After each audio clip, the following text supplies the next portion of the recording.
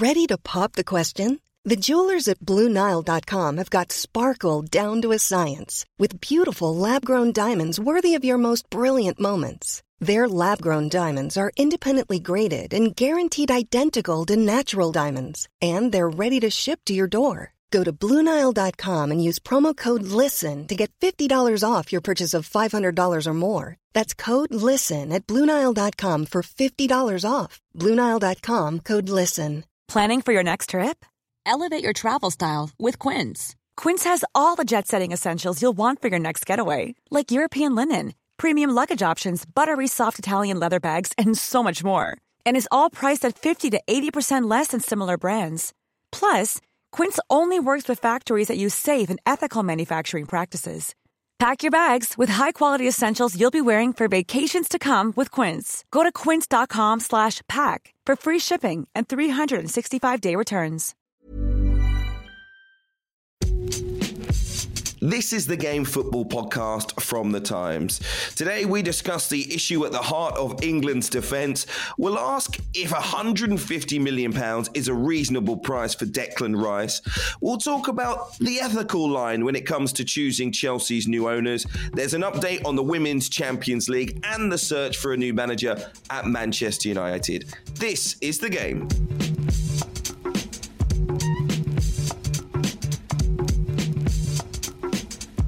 Hello again, welcome back to the Game Football Podcast. I'm Hugh Wisencroft alongside Tom Clark and Jonathan Northcroft. We'll be speaking a little bit later to Molly Hudson as well. We've got to start by talking about the international break, of course. England playing friendlies with Switzerland and Ivory Coast over the next 5 or 6 days. Both games at Wembley, first one on Saturday. But I have been thinking about the England defence. And I think a lot of people have been thinking about the England defence because there have been a raft of withdrawals in this squad. And if you look at the players who are still there, I think it's going to be a bit of an issue. You've got Harry Maguire and John Stones, of course, Tyrone Mings and Conor Cody, who seem to get picked in every Southgate squad. Arsenal's Ben White is there. There's a first call up for Crystal Palace's Mark Gahey. Even when you look at the fullbacks, Tyrick Mitchell and Kyle Walker-Peters have just been called in due to withdrawals. Luke Shaw is there. He's been out of form. After the number of withdrawals, it is a great chance to experiment, as Paul Joyce has been writing in the Times, but he feels it will be a missed opportunity given the number of players who now aren't there. Tom Clark, what do you think about it? Because I think fans might expect Harry Maguire to be dropped on form, John Stones over a lack of game time. Should we see a new look England defence? I mean, it's been a while since we've talked about the England defence, isn't it, Hugh? You were saying you've been thinking about it. It brings me back to those great old days before the Euros. See if we can get through this without mentioning everyone's favourite term, back three. I mean, lots of points to go out there that you've raised. I would say the first one, Harry Maguire, is a big talking point. But I do wonder with him whether Gareth Southgate is doing what he has done with other players, Raheem Sterling, perhaps, for example, before the Euros, being in and out of the Man City team. Southgate stuck by him and was rewarded.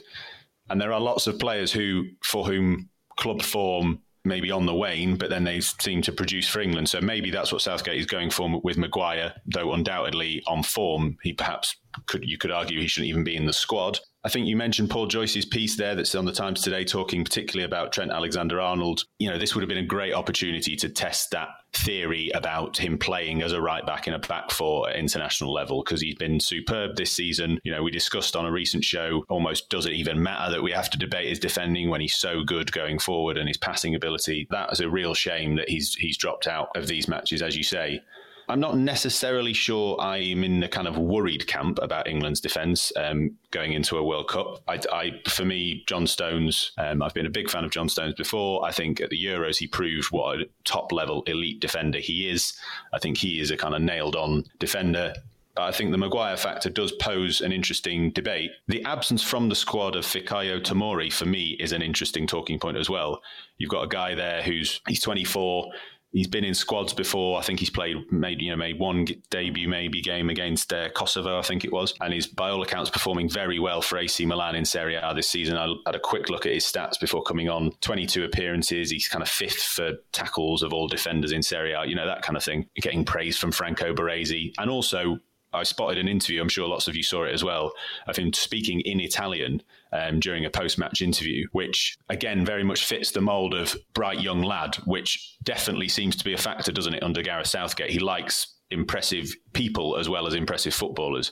So that, to me, is a surprise. I would have had Tomori in over Mings or White, say. So, but I think there's options there. I don't think it's as doom and gloom as perhaps some people are wondering. But Paul Joyce is right, and you're right. It's not the ideal preparation and not the ideal situation for a couple of friendly games where you should be experimenting. Johnny, it feels to me like Gareth Southgate has prioritised players who are good with their feet in central defence.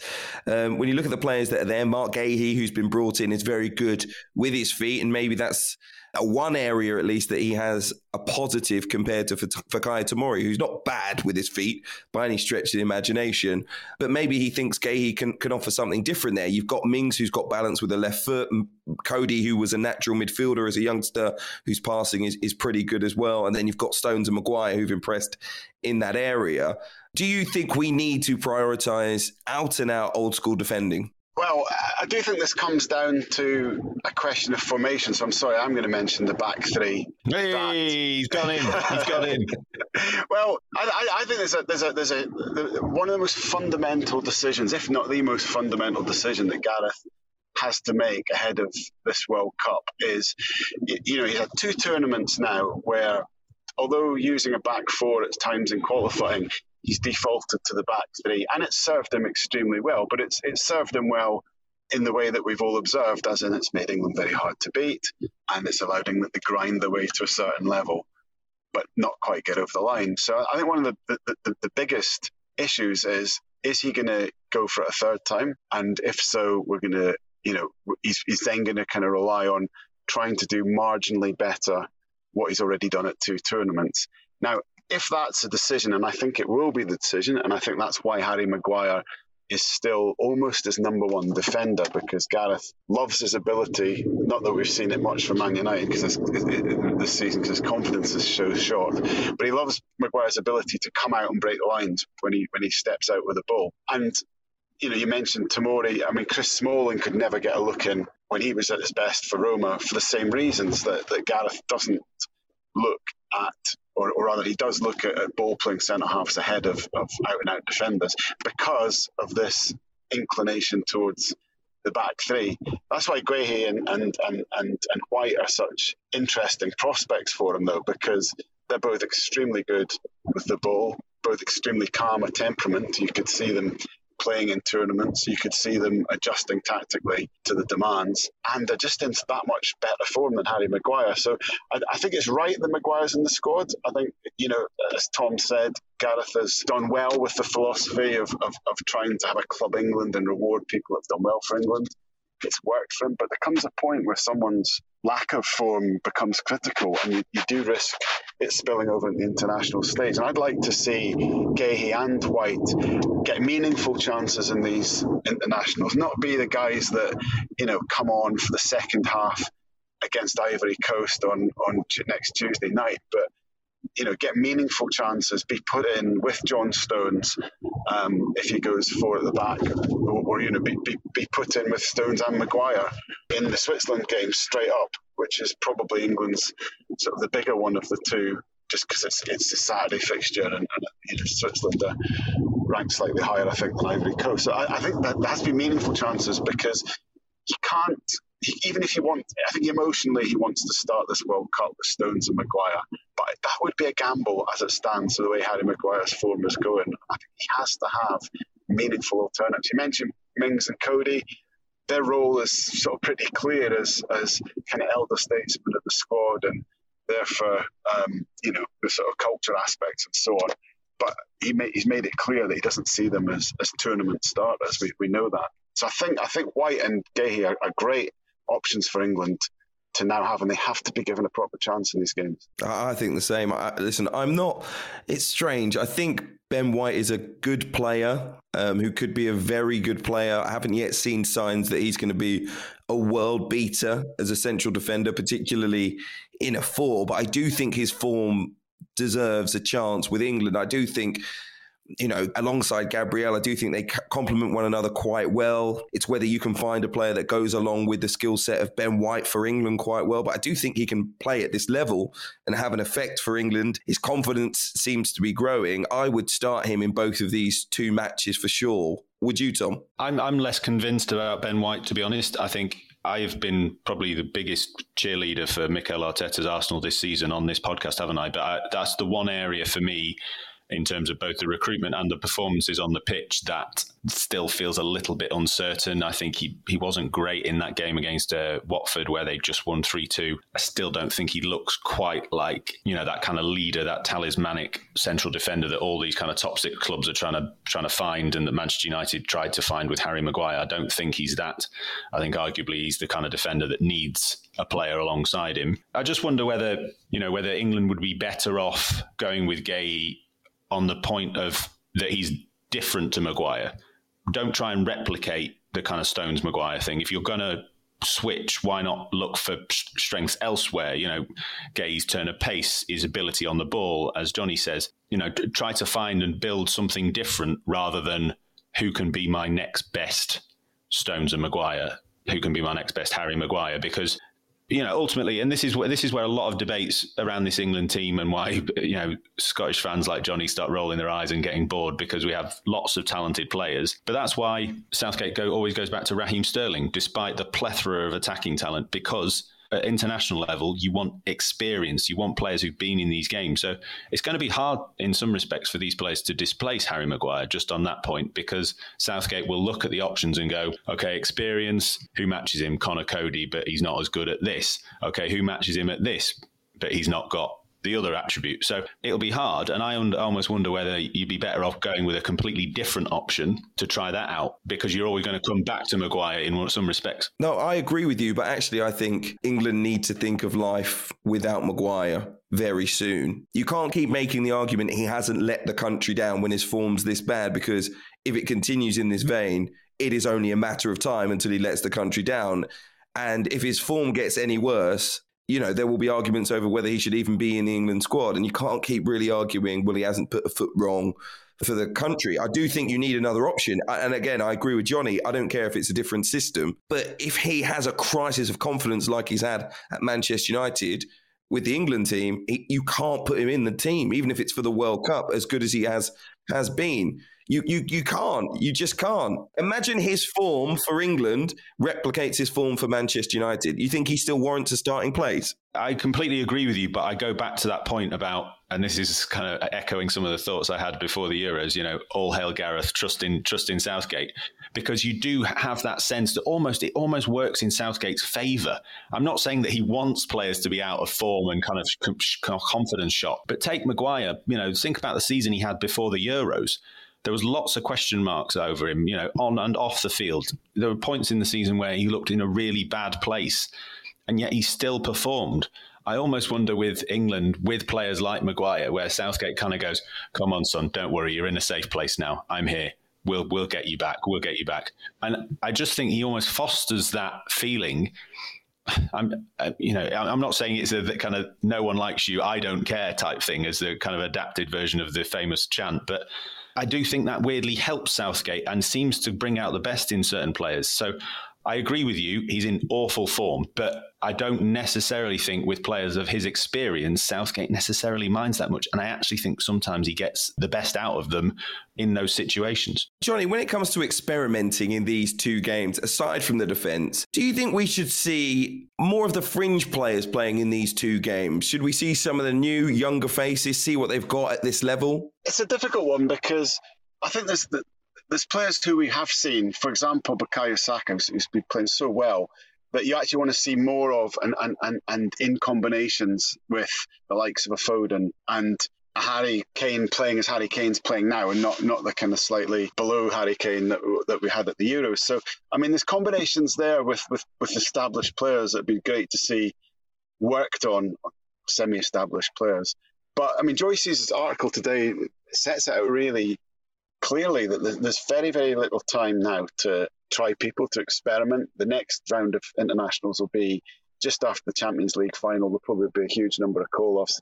And then you're suddenly into World Cup run-up. So I suppose Tammy Abraham's the big miss, isn't it? This would have been the one for him to get a proper chance to bed himself down. I don't think there's not one name that really compelling name completely outside of the squad that comes to mind that I think has to be given a chance. It's more Bellingham's another one. It's more guys that have had a little bit of a chance so far but aren't starters yet, but I think should really be looked at as starters for the World Cup. Bellingham and Saka would be the two that I think they should be forefronted at these internationals. Johnny, this isn't a dig about your age in relation to me and Hugh, I promise, but you have been in the game a bit longer than us, and particularly, at the level of kind of correspondent, which means you follow England.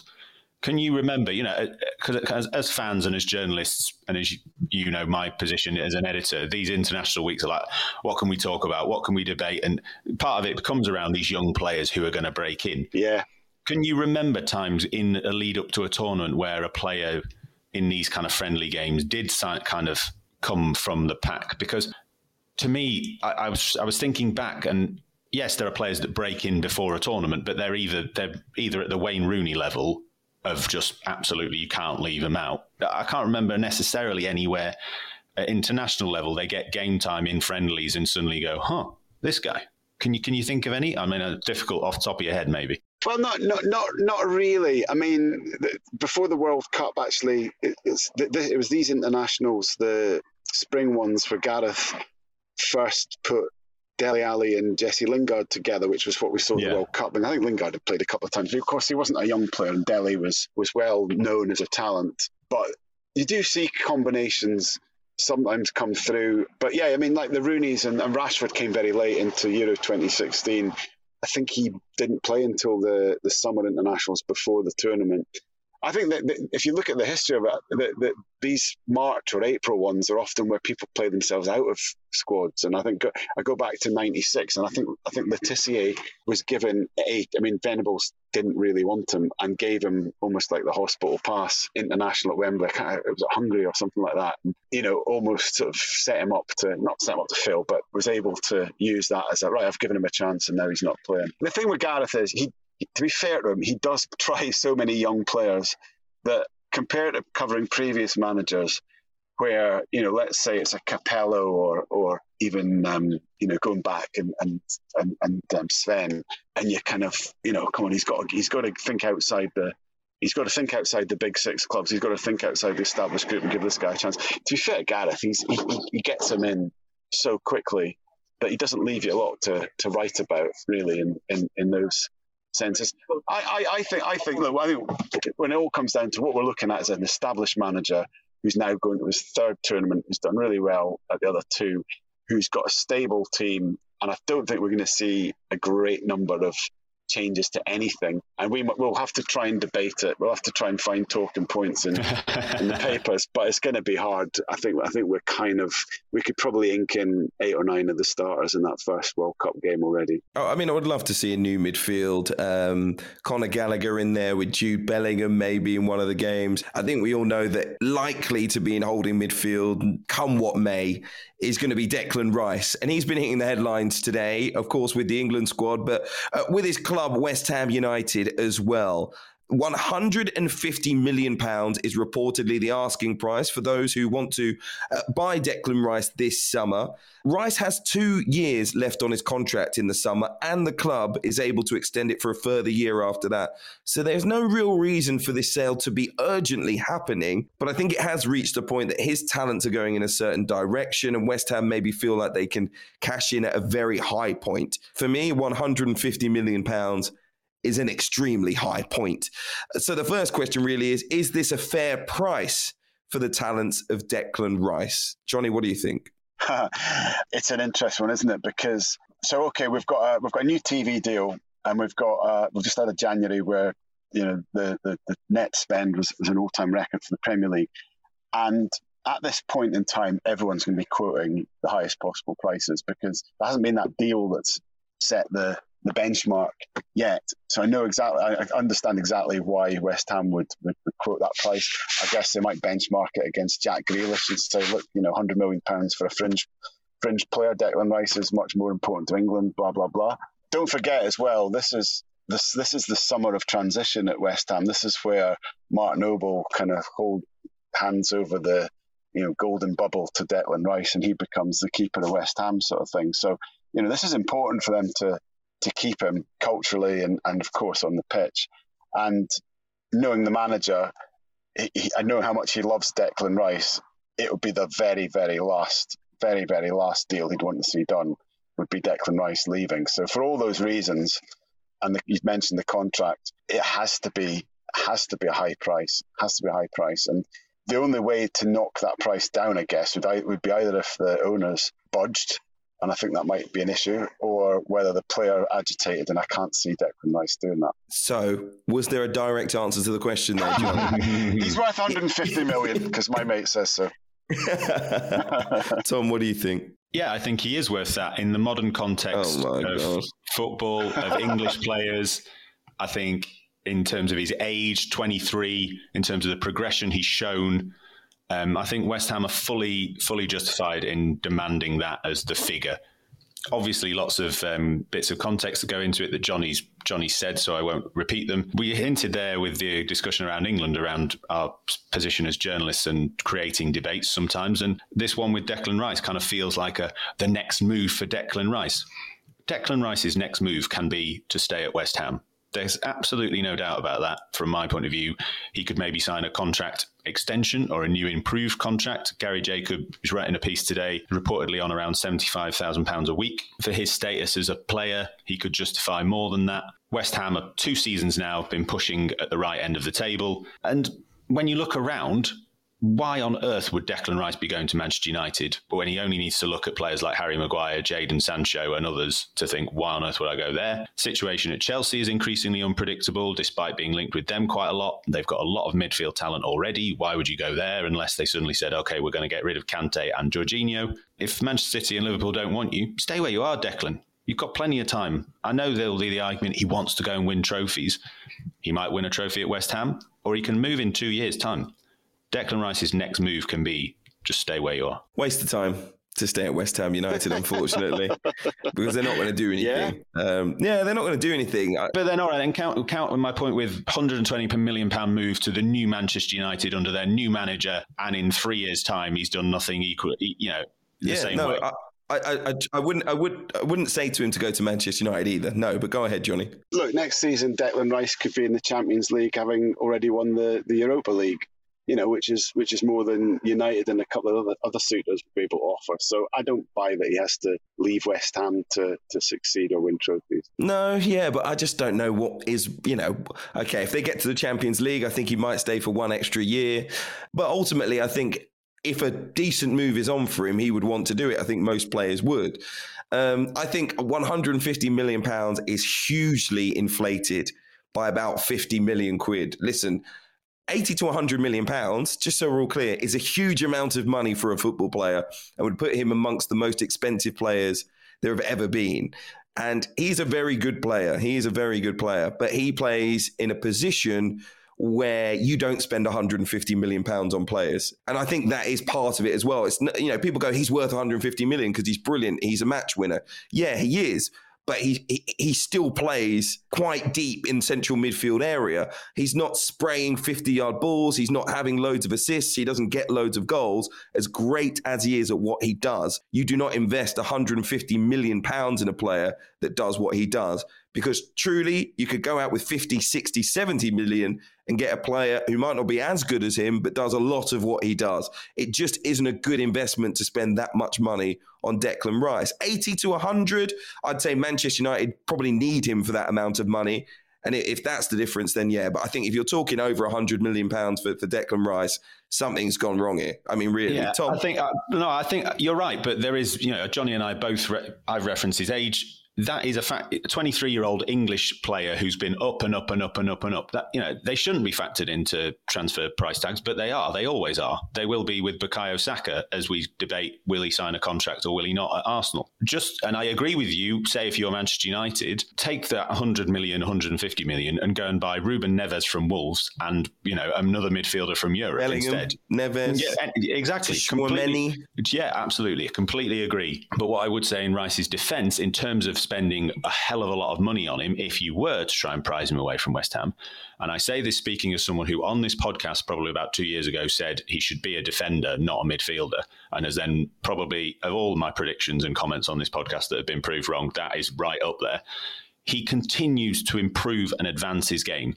He started off in that midfield position as a kind of ball-winning player. But now you're seeing him. You said he's not kind of spraying passes. I think he's starting to add that to his game. He's starting to take the ball forward. He's starting to add goals to his game as well. I'm not saying he's going to become, I don't know, producer John, please don't clip this up for social media. I'm not saying he's going to become Kevin De Bruyne, but he is adding more and more to his game. So you could see at 26, you've got a modern, complete midfielder who's got a background in defending, who's got an incredible athleticism, but is starting to add to his game goals and assists as well. So that's, again, where you could justify a huge club going, do you know what, this guy is going to be the best midfielder in the Premier League for the next 9 years.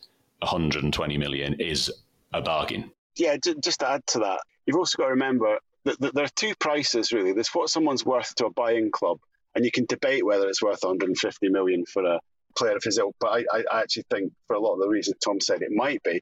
But there's the value of somebody to the selling club. And it's a bit like, I remember speaking to Steve Parish about Wilf Zaha a couple of years ago, and his take was Wilf Zaha is priceless to Crystal Palace. You know, there isn't a transfer fee you could give me that would actually be commensurate with his value to us as a football club. And I think that's where Declan Rice is for West Ham. You know, he is invaluable to them. So that's why their price is going to be high, if David Moyes has any sense in saying it anyway, so high that it almost puts off buyers. Yeah, I think it is very, very high. I think it is the sort of price that would price him out of a move, and maybe quite deliberately. You get him to sign a new deal, you include a release clause in it that's probably above £100 million. And you probably get that money with clubs knowing, look, if you pay this fee, he'll be yours and there won't be a transfer saga, and maybe the year after or the year after that. But yeah, I mean, 150 million, if he goes for that, honestly, my jaw will be on the floor, as good a player as he is.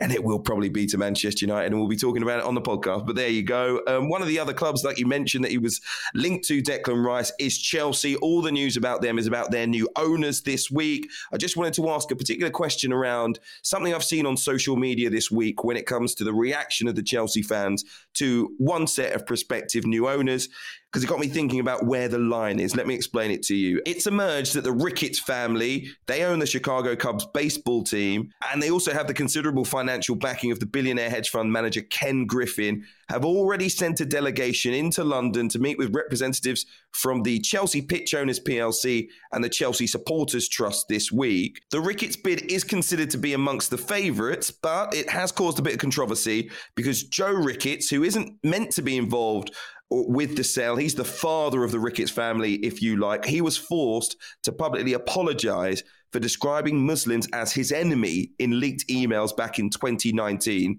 Henceforth this week, the hashtag No to Ricketts campaign was trending on social media. In response to that backlash, the Ricketts family released a statement saying, "Our family rejects any form of hate in the strongest possible terms. Racism and Islamophobia have no place whatsoever in our society. We have developed deep and abiding partnerships with the Muslim community in Chicago, as well as all communities of color. Respect for diversity and inclusion are central to our family's values. If we prevail in our bid for Chelsea, we commit to the club and to the fans that we will actively promote these values." But it did get me thinking about a big decision that's going to be made this week as we get a much smaller shortlist of Chelsea bidders. What's being considered? Should morality and ethics be considered this week in the shortlisting of the potential new owners? I don't know whether there should be an ethical consideration, but I did want to ask you guys. Johnny, what do you think? I think there has to be, and I think this is a great opportunity because this is by accident almost something that the public theoretically has a say in, because government have a role to play in rubber stamping it. And you know, hopefully what we've learned from the last few weeks and the meltdown caused by Abramovich and you know, the soul searching the game's been doing about ownerships and sports washing and all that sort of stuff is that you know, wouldn't it be great if we had looked closer at owners in the past, and shouldn't we look more closely going forward? I think this is an opportunity to factor in somebody's just fitness as a leader of an institution to take over a club. And there are lots of factors that come into that, but one of them has got to be how they would represent a fan base and how they would sort of stack up in terms of all the stuff that we talk about. And diversity is an enormous thing. We've campaigned and talked about in the game. So I'm not saying that the Ricketts family can't buy Chelsea, but I think it would be right for Chelsea fans, let's say, to be reflected in that, and for that family to have to win them over and provide reassurances on the basis of what we've seen so far from those leaked emails. See, I agree with you on that. I think that there need to be rules around the owners and directors that include an ethical consideration, and bring in any of these. There was an apology from the Ricketts family at the time. Even if you call it a gaffe, I think these things do need to be examined. Any potential owners need to be examined in terms of things that they've said publicly, and especially things like diversity and inclusion. So I do think there needs to be a rule brought in, but that rule doesn't currently exist. And I don't think this week that the prospective new owners of Chelsea should be held to a higher standard than the owners that have come in during this season in the Premier League at other clubs. I don't see how that's fair. And I know people say you can't talk about fairness here, but Chelsea have the chance of possibly, and look, I'm only reading about this, if these people are among the favourites to take over, people clearly think the bid that they are making is structured and solid in some way. They might miss the owner that allows them to stay as the Chelsea we currently know on these grounds. But Newcastle United, for example, when their new owners came in just a few months ago, didn't have to.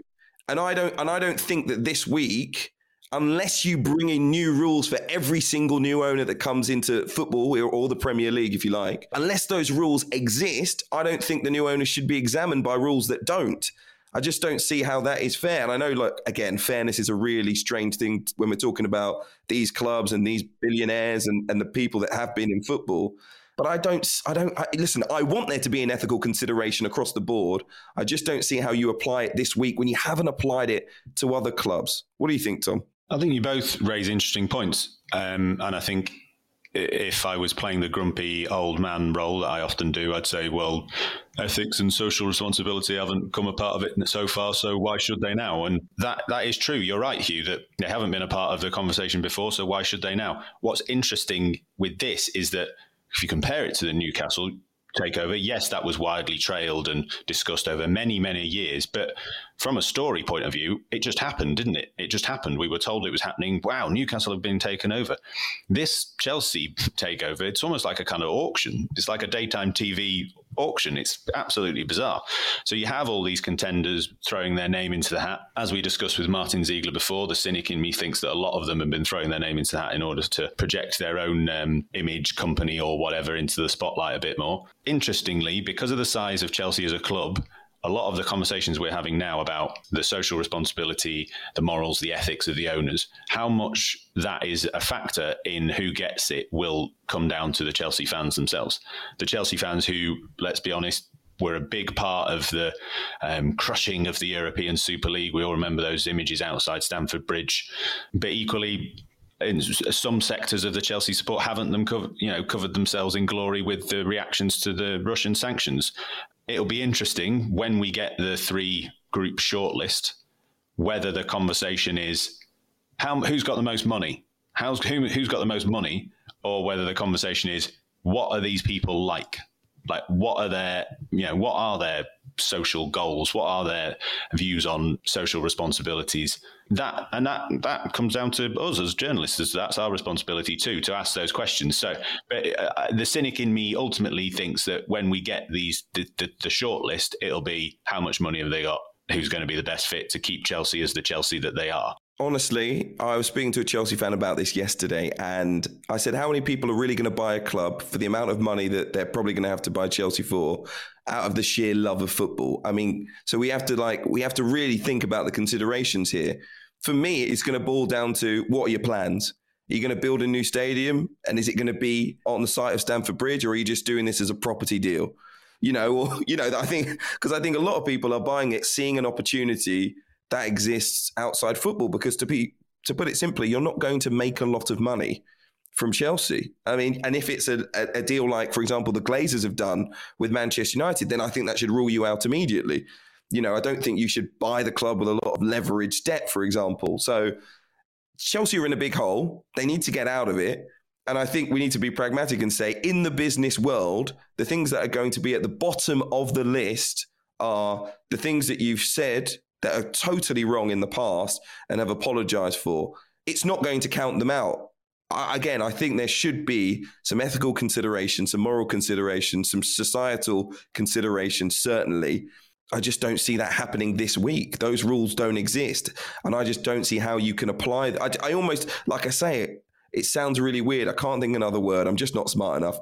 It would seem unfair on those at Chelsea and the fans to count someone out when you're not counting out ownership groups, wealthy ownership groups elsewhere in the Premier League for ethical considerations. I don't know what else to say, really. Yeah, look, I get all that, Hugh, and this comes down to almost like a philosophical point. The owners' test in the Premier League is no different to, who can buy a British company, and essentially it just comes down to financial fitness.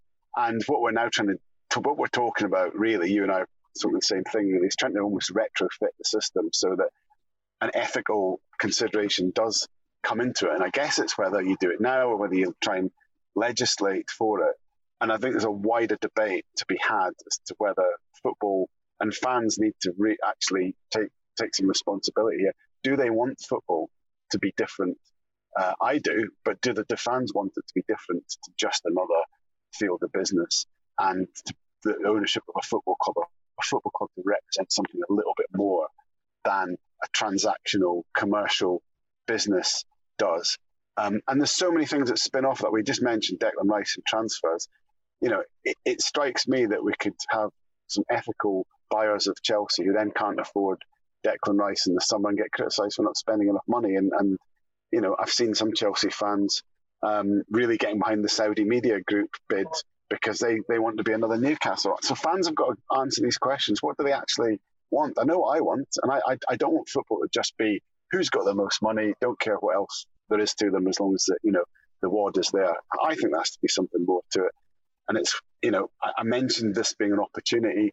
It just strikes me that it might be easier, just from a pragmatic point of view, to do it by precedent than to try and get some legislation through. But I don't know. We talk about this a lot, don't we? And I'm sure we're going to be debating. We have the same dilemma throughout the year as we always do. We want the clubs to spend money, and yet we sort of complain when the owners aren't up to scratch. Well, thank you, Johnny. And listen, I know you've been with us from the back of a limousine as you've been on your way to the Etihad. I know you can't join us for any longer. Got to go to work. But thank you very much for joining us on the Game Podcast. For all of you listening, there is still more to come. We'll get the latest on the Women's Champions League and an update on Manchester United's managerial search. But remember, if you're enjoying the podcast, rate us, leave us a review, and make sure you're subscribed.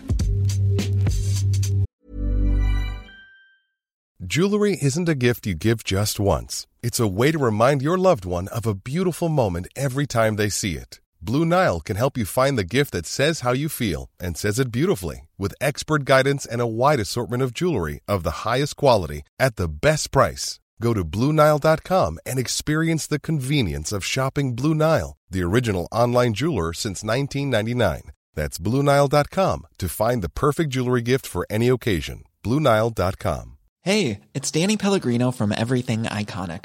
Ready to upgrade your style game without blowing your budget? Check out Quince. They've got all the good stuff, shirts and polos, activewear, and fine leather goods, all at 50 to 80% less than other high-end brands. And the best part? They're all about safe, ethical, and responsible manufacturing. Get that luxury vibe without the luxury price tag. Hit up quince.com/upgrade for free shipping and 365-day returns on your next order. That's quince.com/upgrade. Quality sleep is essential. That's why the Sleep Number Smart Bed is designed for your ever-evolving sleep needs. Need a bed that's firmer or softer on either side? Helps you sleep at a comfortable temperature? Sleep Number Smart Beds let you individualize your comfort so you sleep better together. J.D. Power ranks Sleep Number number 1 in customer satisfaction with mattresses purchased in-store. And now, save 50% on the Sleep Number Limited Edition Smart Bed for a limited time. For J.D. Power 2023 award information, visit jdpower.com/awards. Only at a Sleep Number store or sleepnumber.com.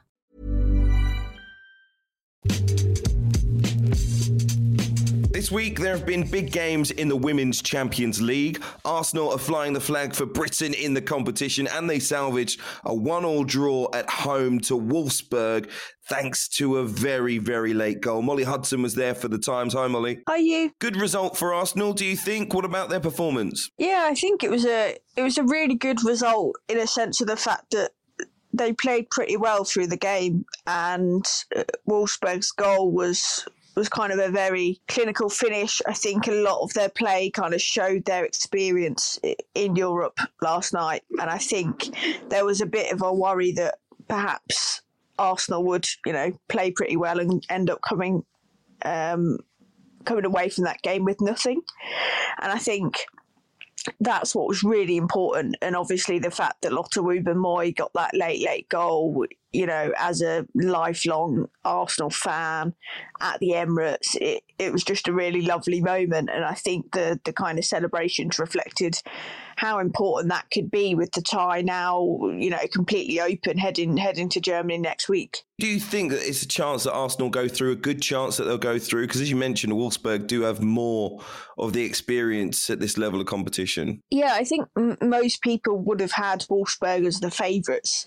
And I think that was fair to say. Even before the game, last night we were saying, the chances are, Arsenal could get beat here. But I think with Arsenal, the fact that they're not very experienced, they have this ability on their day to kind of beat pretty much anyone, but it's just finding that consistency and being able to produce it on the big platform, big moments. And I think last night they did a decent job of that. So I think now they'll really take confidence from that, knowing that they've gone toe-to-toe with Wolfsburg. And I think Jonas Eideveld said last night after the game, it took them a while to almost grow into the game. And I think they really will take confidence from that going into the second leg. But, we saw what Wolfsburg did to Chelsea in the second leg, absolutely thrashed them 4-0. So I think we know how dangerous Wolfsburg can be. But yeah, the tie is totally open going into that second leg. Would be good to see a WSL team progress, but it is a big task for Arsenal. Let's talk about some of the other matches in the Champions League this week. Elsewhere, Paris Saint-Germain won at Bayern, Juve won at home to Lyon. Barcelona won the El Clasico 3-1 away from home as well. I think we'll come to maybe Barcelona on their own. Juventus beating Lyon, is that the shock of the round maybe? Yeah, it is. And I kind of watched a little bit of that game from the Emirates last night, and I think it's testament to, firstly, obviously there was a red card for Lyon, which obviously played a big part, but I think it's a testament to the work that Joe Montemurro, the former Arsenal manager, is doing at Juventus. They've had a really good season, and particularly when you frame it in a sense of the fact that the Italian league isn't professional yet. I think the work that they've done to kind of compete with the very best teams in Europe is really admirable, and I think Joe's doing really well out there, and it's kind of a team that has a lot of talent without having big standout names, I suppose. And the way that the kind of team is working together is really impressive. And we saw a little bit of that when obviously Chelsea played Juventus in the group stages. And I think, yeah, they've really built on that. And I think actually what we've seen from quite a lot of Italian women's teams is how good they can be defensively.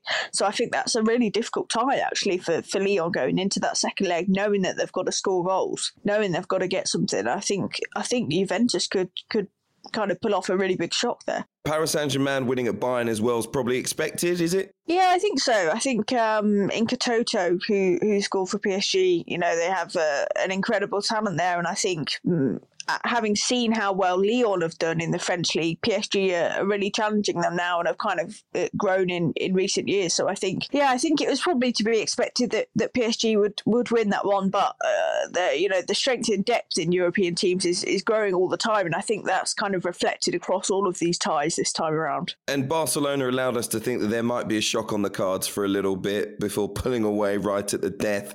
3-1 win over Real Madrid. They're just going to be the team to beat in this year's competition for you? I think so, yeah. I think, look, they've already won the league in Spain. You know, they won it 2 weeks ago, and I think if you can win any kind of top league in Europe this early, it shows kind of how good you are. They kind of haven't put a foot wrong, other than, you know, maybe the opening stages of that game the other night. Actually, I think a lot of people were kind of watching it thinking, you know, wow, we was expecting Barcelona to win quite comfortably. But actually, they kind of found a way, and I think that probably sums up Barcelona at the moment, where when everything was against them, they kind of plucked a pretty controversial penalty that kind of got the equaliser, and then from there on in, it was only going to end one way, I think. So, and I also think they've just got so much talent on the pitch. You know, Alexia Putellas, Caroline Graham-Hansen, just so many talented players that even when it is going against you, you know, you've got the talent on the pitch to kind of pull out of the bag. So I think they've just got so much confidence, and I think they're definitely the team to beat. Yeah, 24 wins out of 24 in the league in Spain. All the focus now on European competition for them. We do have second legs to come next week, so we'll speak again at that point, Molly, see if the predictions come to light. There is one other thing I wanted to speak to you about, though. Ada Hegerberg is back for Norway after, I think, a 5-year absence. What does that mean for international women's football? I think it's brilliant, and I think it's brilliant because ultimately what you want, and we see this in the men's game as well, that, you know, sometimes you get very talented players that are with nations that for whatever reason don't qualify for tournaments. And I think ultimately you just want the best players in the biggest tournaments, and, you know, Ada Hegerberg is one of the very best in the world. Obviously was the best in the world before she got injured and was out for a little while. She's getting back to her best now. I think that it's just fantastic to see her, you know, at a tournament. And I think it's so important in the women's game that she did stand up and she did say, actually, no, I'm not going to play because I don't believe the conditions that are available to the players are good enough. So I think it's also really a positive step that she clearly feels as though enough has changed for her mind to change.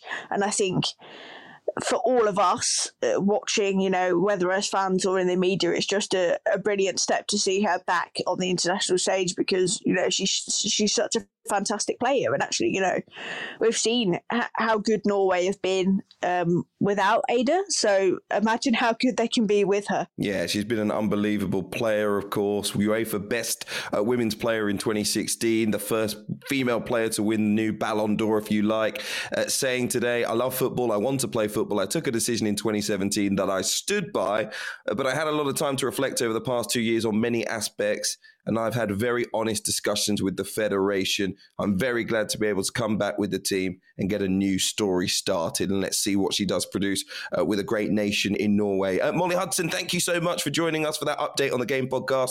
As I say, in a week's time, we will know who is through to the Final Four in the Champions League. So we shall see. We'll speak to you then. Take care. Manchester United's managerial search finally feels real. It's been put off like a piece of university coursework, and now John Murtough and Richard Arnold are in their library pulling an all-nighter, trying to get it over the line. Paul Hurst joins us for an update on what will hopefully be one of the big stories in the next few weeks rather than months.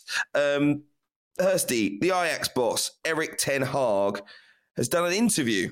Because clearly we can't judge what a manager is like from the hours and hours of footage of their team playing. Yeah, it is a bit strange, isn't it? Talking about it, you know, like you said, there has been a vacancy since November, and it's taken them till March to actually start talking to people. So it's the process is finally underway. Erik ten Hag was interviewed on Monday, and we believe it went well, or, you know, Ten Hag thought he made a good impression, and United were quite impressed by him, from what I hear. So he's the first of four. We think, United are at pains to say that that they've not made a decision, that it's still a 4-horse race.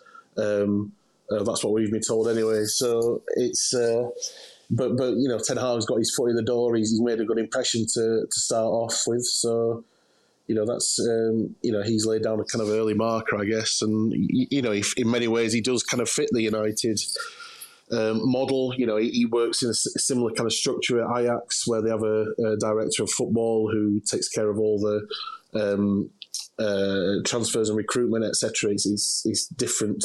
The head coach is left to coach, basically, and United are sort of moving to that system at the moment, or have done over the last year. So he does fit in that respect, but we'll wait to see whether he actually gets the job. I find it a bit weird. I mean, Man United calling it a 4-horse race suggests to me that they don't know what kind of manager they really want. I mean, how much of this is going to be about the interview process? Because like I say, you should know a lot about these coaches already. So the idea that you sit down with them and it's all carte blanche between the four of them, is it? Everyone starts on the same footing. I don't think so. But I think it works the other way as well, doesn't it? They want to know whether, like Richard Arnold and John Murtough, etc., will want to know whether they are, whether Ten Hag really wants the job. Does he really want to make this step up from Ajax, which, is a big club, but it's not one of the biggest clubs, which United is. Does he really want it? Can they get a feel for actually whether he would be able to deal with the pressure of being a Man United manager? Does Pochettino want it really, or is he kind of, is he flirting with them to get the Real Madrid job? Would Luis Enrique give his job up before the end of the season, which, from what I'm told, is unlikely, that he'd leave Spain before the World Cup? And then Julian Lopetegui as well. Does he really want it? Has he got a plan for United moving forward? So I think you can gauge a lot from Swan's personality in an interview, isn't it? This is the guy who they'll be given a really big job to. This is a huge appointment for the club and for Richard Arnold as well. This will go a long way to defining his career as chief executive of Man United. Is the Thomas Tuchel dream dead? Because that was in the headlines not too long ago. Basically, if Tuchel was available, they'd get him. I don't think there would be an issue with that. Tuchel is obviously got a very good track record, won the Champions League with Chelsea, and his style of play is very good as well, and kind of fits with United's. And I've had conversations with people high up at United over the last couple of years, and Tuchel's name has always been mentioned as one of the best coaches in the world, and they're aware of him and they're a fan of him. But I don't really know how we can get him out of Chelsea at the moment. No one really knows what's going to happen with Chelsea, do they?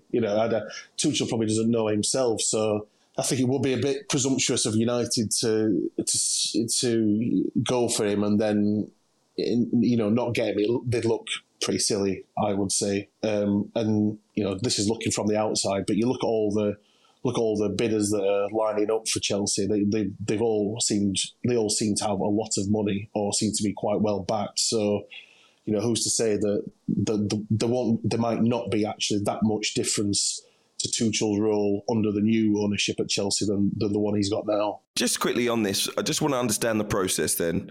Mauricio Pochettino, Luis Enrique, Lopetegui, they're all going to have interviews, are they? Or is Erik Ten Hag the only one that's going to have to go through this? I mean, I know there's going to be conversations, but the others have jobs. So you either go for them and you pull them out of their jobs, or I just don't understand it, because in the history in my mind of how it works, you go for a manager that's got a job, you have to speak to the club, you've got to pay compensation, you've got to go all through all of those things before you bring them in. The idea that it's an interview process, it's like you're interviewing for people that need a job and they don't. Yeah, I know what you mean. It is. I did find it strange that that this is.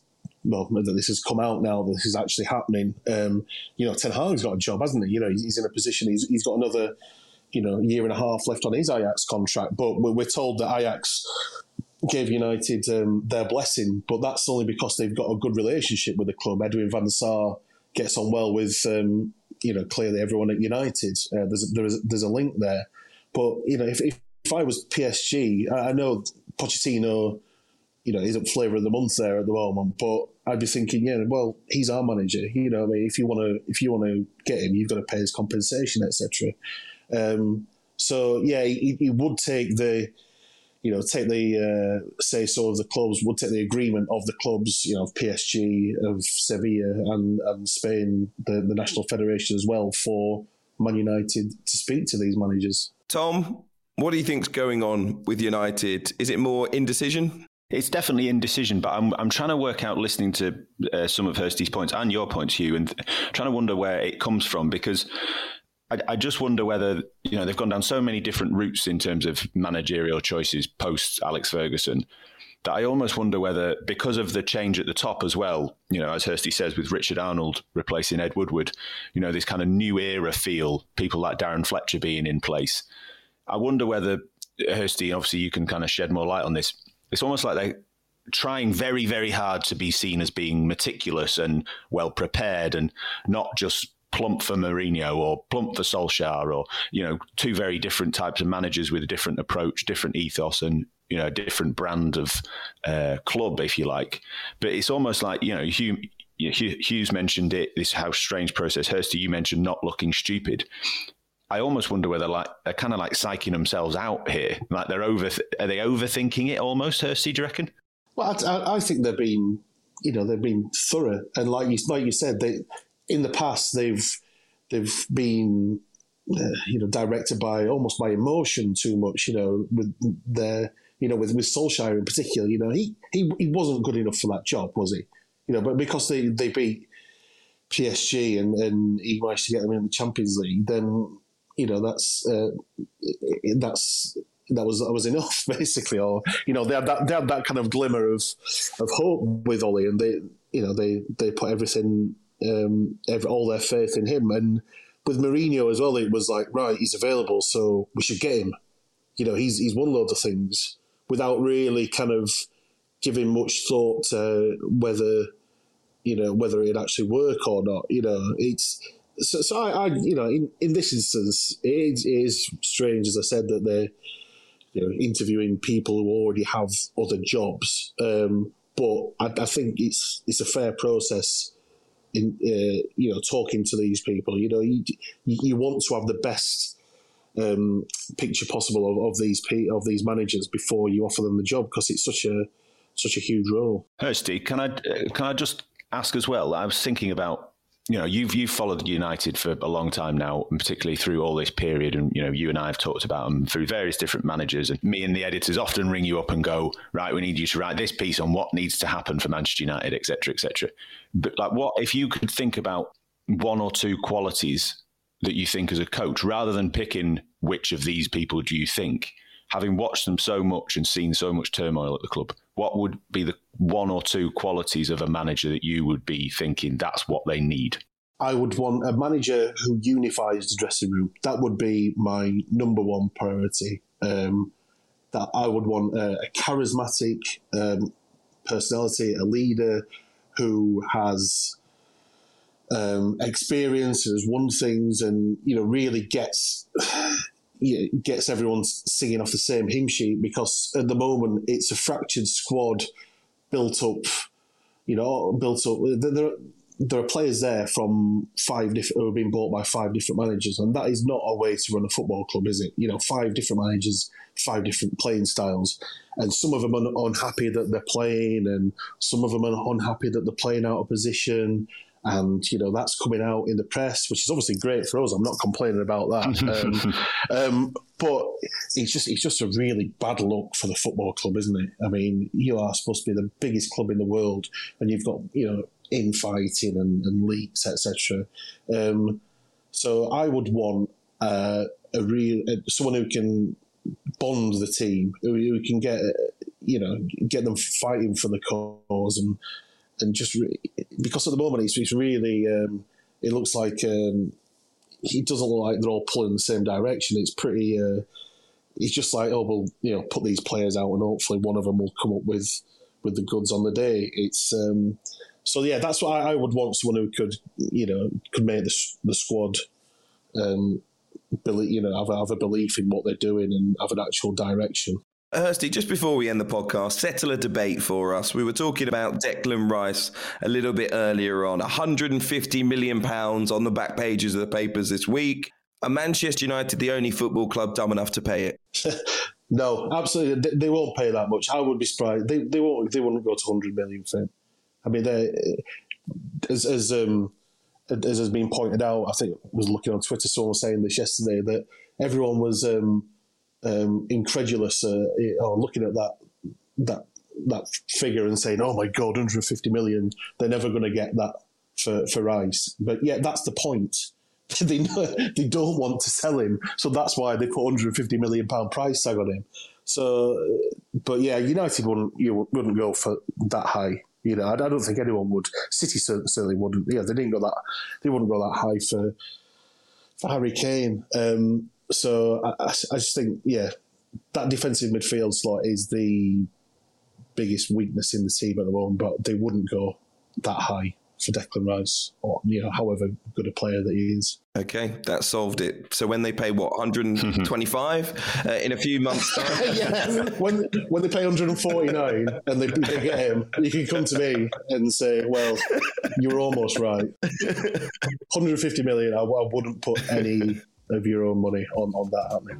Brilliant. Paul Hurst, as always, thank you for joining us on the Game Podcast. Tom Clark, thank you as well. And thank you all for listening. We'll be back on Monday with much more. But remember, you can enjoy some of our brighter insights on politics, business, and more for just £1. You can get 3 months of everything, a subscription to the Times and the Sunday Times. Subscribe now at thetimes.co.uk/The Game. We'll see you next week.